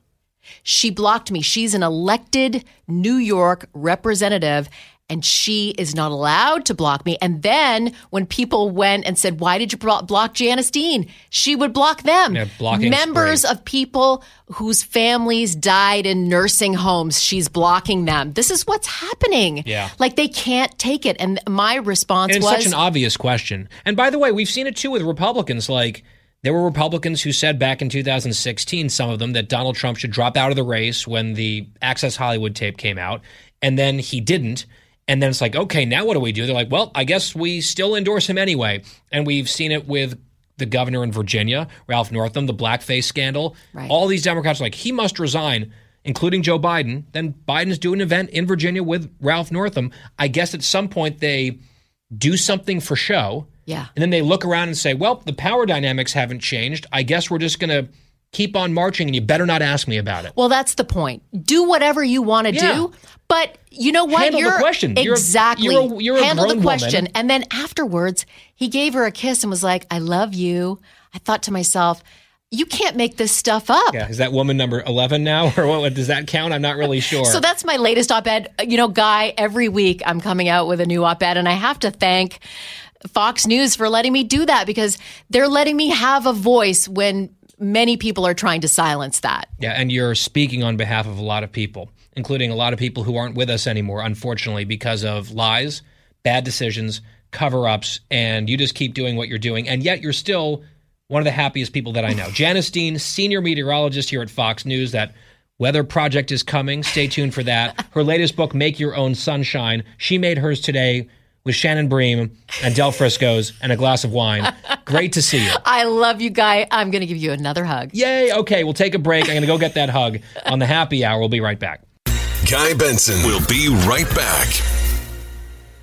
Living the Bream is a podcast hosted by Fox News Channel's Shannon Bream, sharing inspirational stories, personal anecdotes, and an insider's perspective on actions and rulings from the High Court. Subscribe and listen now by going to foxnewspodcasts.com. America's listening to Fox News. Back on the Guy Benson Show, the happy hour. Janice Dean's joy is just contagious. What a lovely person. Something else that I think brings contagious joy is a show that I finally started watching last week. I've been saying it for a couple weeks. Adam was sort of lukewarm on it. Now we're totally into it. Ted Lasso from Apple TV. And it's just been nominated, actually, for 20 Emmys, making history, the most nominated freshman comedy series ever. And it's definitely a comedy. It is funny. I chuckle multiple times per episode. I'm not dying laughing. The key with Ted Lasso is, and the basic synopsis is, Jason Sudeikis plays an American football coach plucked weirdly out of Kansas to go be the head coach or manager, whatever they call them, of an English Premier League soccer team. And he's never seen a soccer game. So it's a very strange thing. Why is he getting this job? The fans hate him at first. You start to understand why he was hired. There's some drama behind the scenes. What's so delightful about this show, and I know I'm preaching to the choir if you've already seen it, because people were going on and on about it on social media for months. I finally got around to it. And I'm just going to join the chorus. It is lovely. It is uplifting. You keep waiting for the cynicism of the day to creep into the show and make it much more edgy and have a bunch of anti-heroes and awful characters. There are so many wonderful characters in this show, and it warms your heart. It's funny, but it is just nice. It is relentlessly nice and charming and like chicken soup in a really rough era. I cannot recommend it highly enough. Ted Lasso, it's just a joy. And just that American optimism that he embodies, oh, I love it. We're almost done binge watching the first season, then the second season's coming out like in a matter of days. So I think we've timed this actually quite well. Ted Lasso, Apple TV, I endorse it. The happy hour continues after this. GuyBensonShow.com.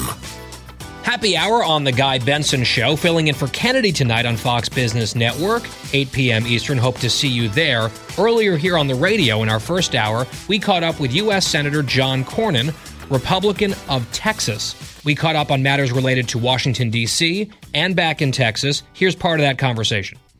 So I just spent the opening half hour here talking about the new proposal that Democrats say that they have come up with, that they're in agreement on within their party, $3.5 trillion in new spending for the Biden Democratic agenda. That's on top of their so-called COVID relief. That's on top of the federal budget, $4 trillion plus. It's on top of potential infrastructure, $3.5 trillion. And they're saying they do it through reconciliation, party line only.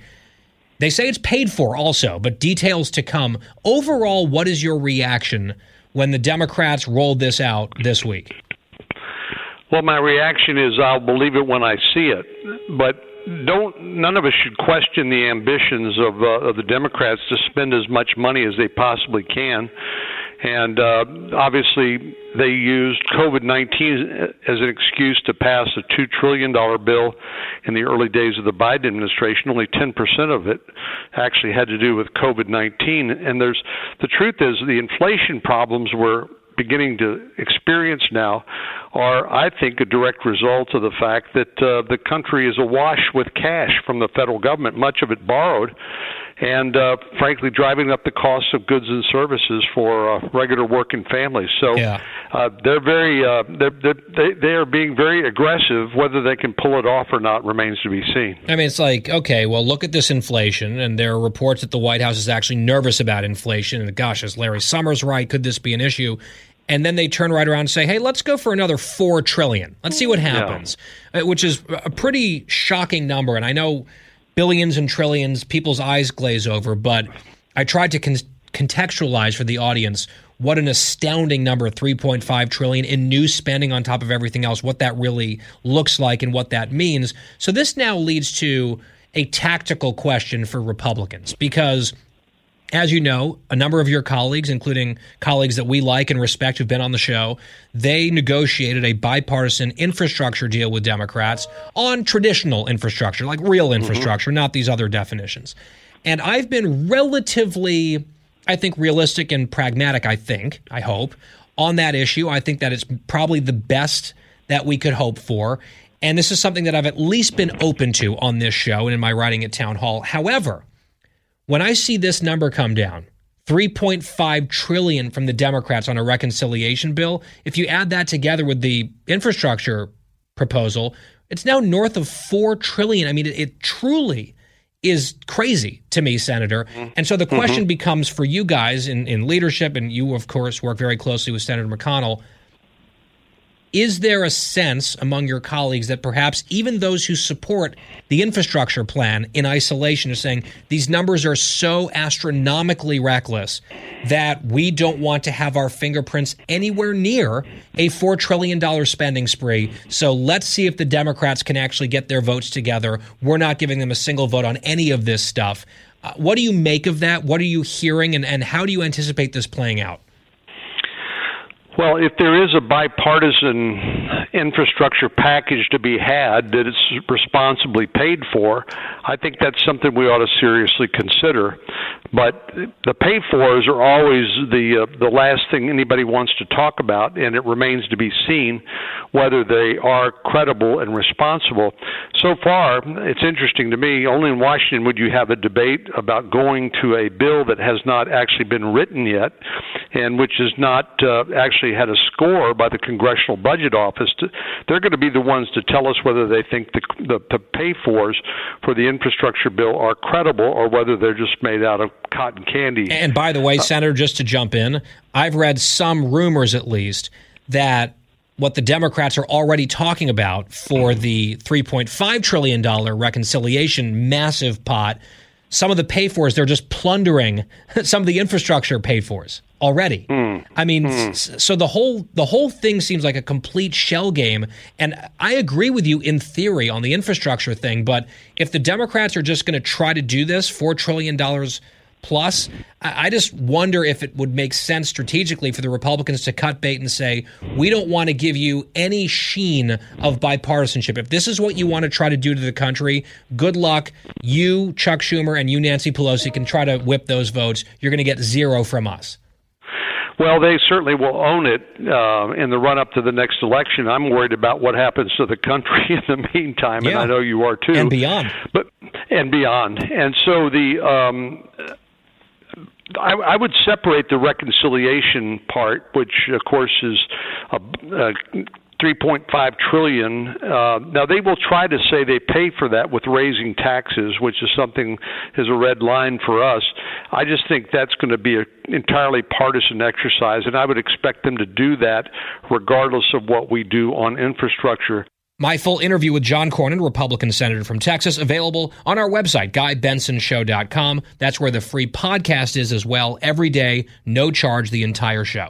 GuyBensonShow.com, FoxNewsPodcast.com, or wherever you get your free podcasts. When we come back, the home stretch, a Factor follow-up on a bacon dish that I did in fact try yesterday, and a logistical snafu that almost had me looking ridiculous on national television. That's coming up. For the full interview and more, go to GuyBensonShow.com.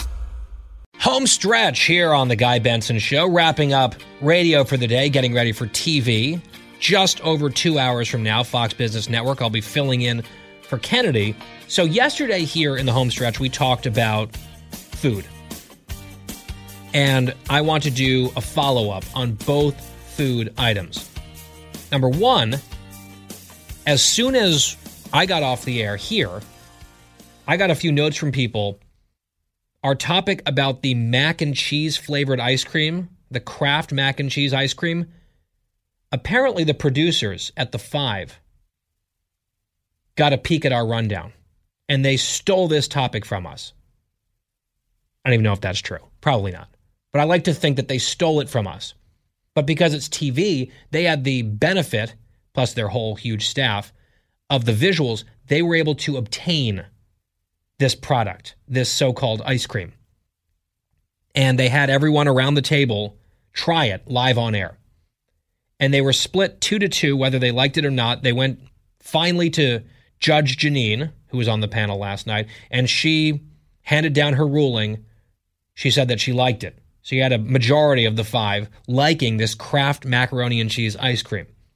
Now, a source close to Judge Janine, and I'll just remind you, I was on the panel for Gutfeld last night with Judge Janine.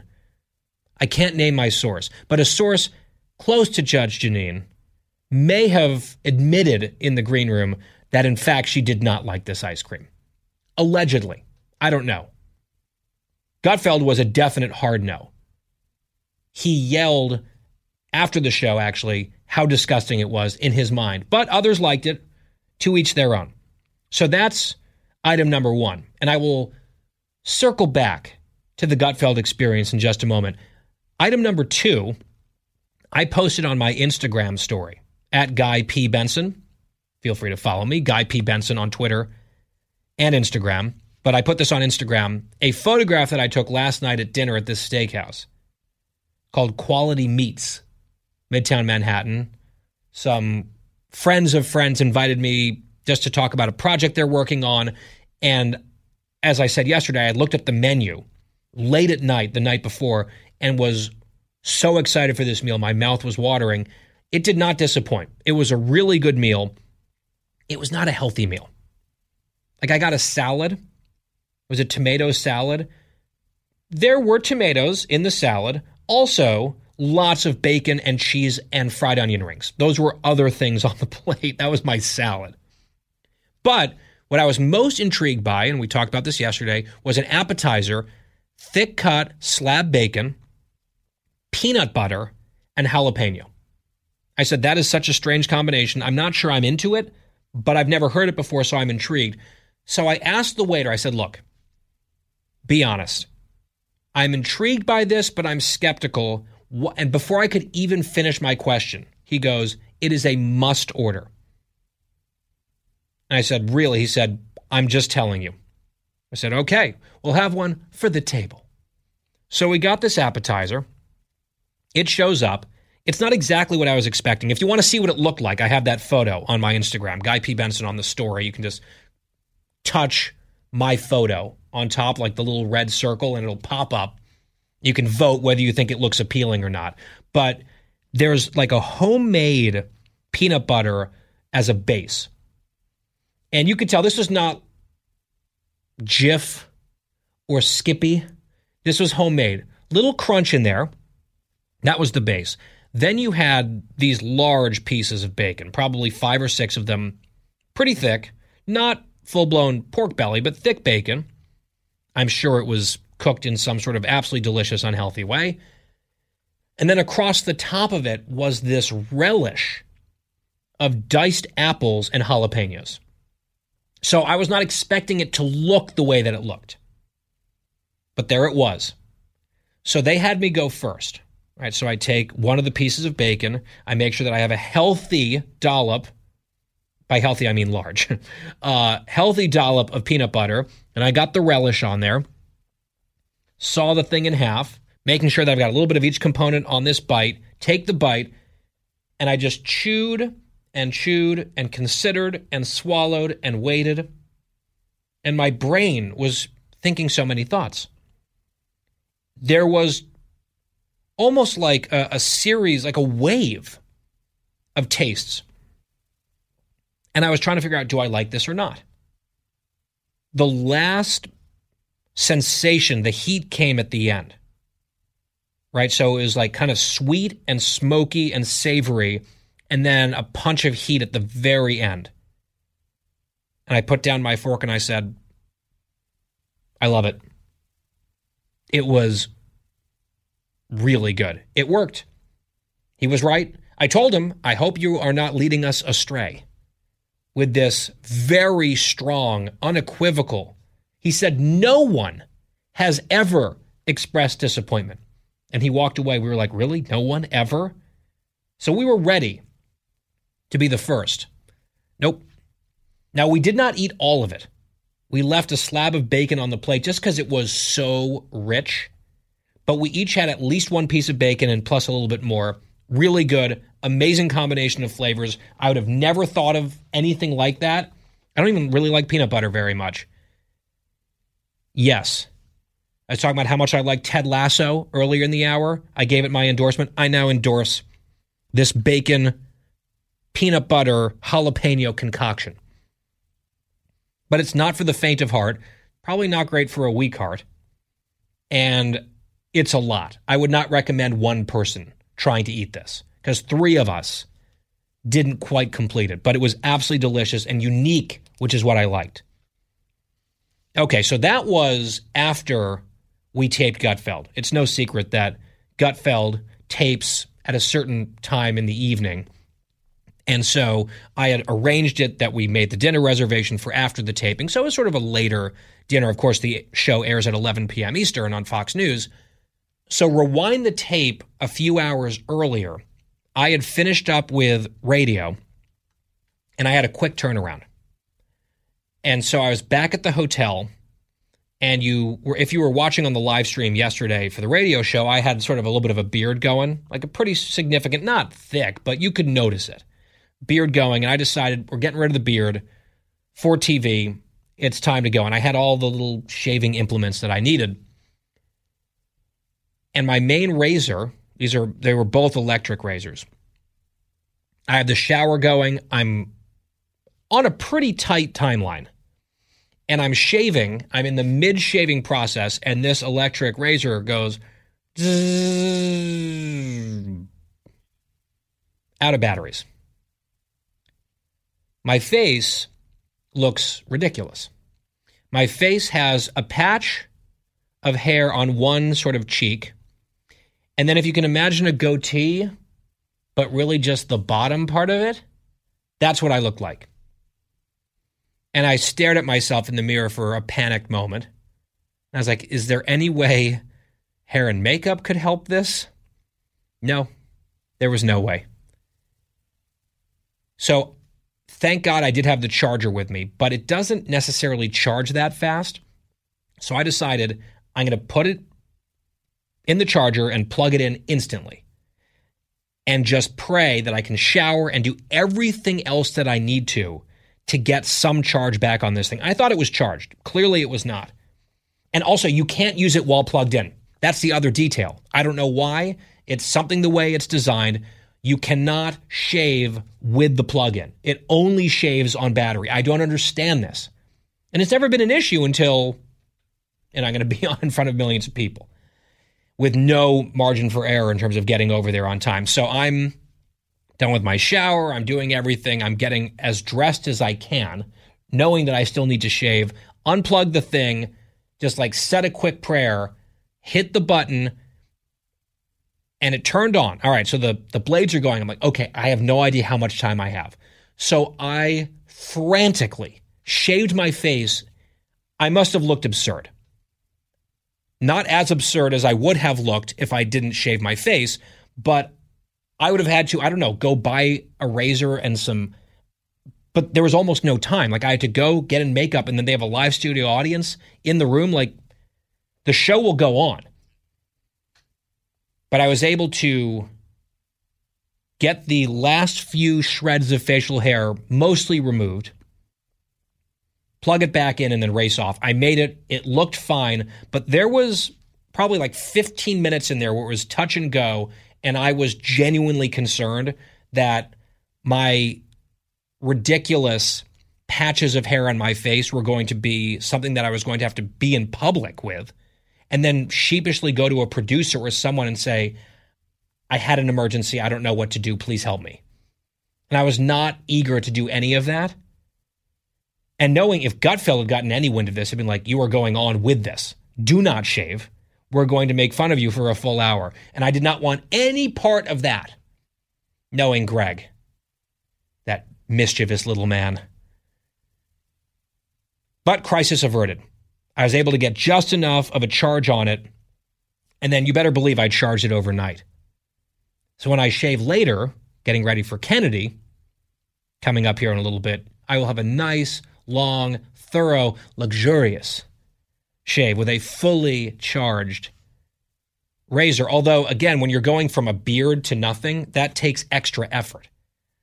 Like, it wasn't just a little bit of shadow a few places. It was just splotchy grossness. But the home viewer would have no idea about this private struggle. I'm not saying that I'm a hero or MacGyver, but we got the job done, thank goodness. Oh, man. It was stressful. It was very stressful. We're out of time.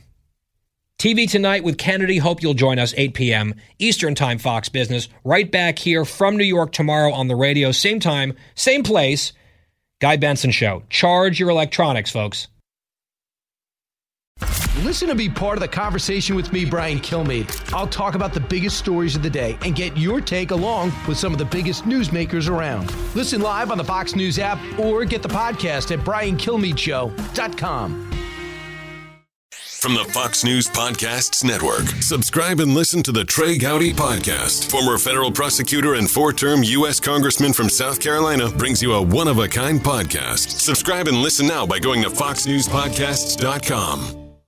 Listen to the show ad-free on Fox News Podcast Plus, on Apple Podcast, Amazon Music with your Prime membership, or subscribe wherever you get your podcasts.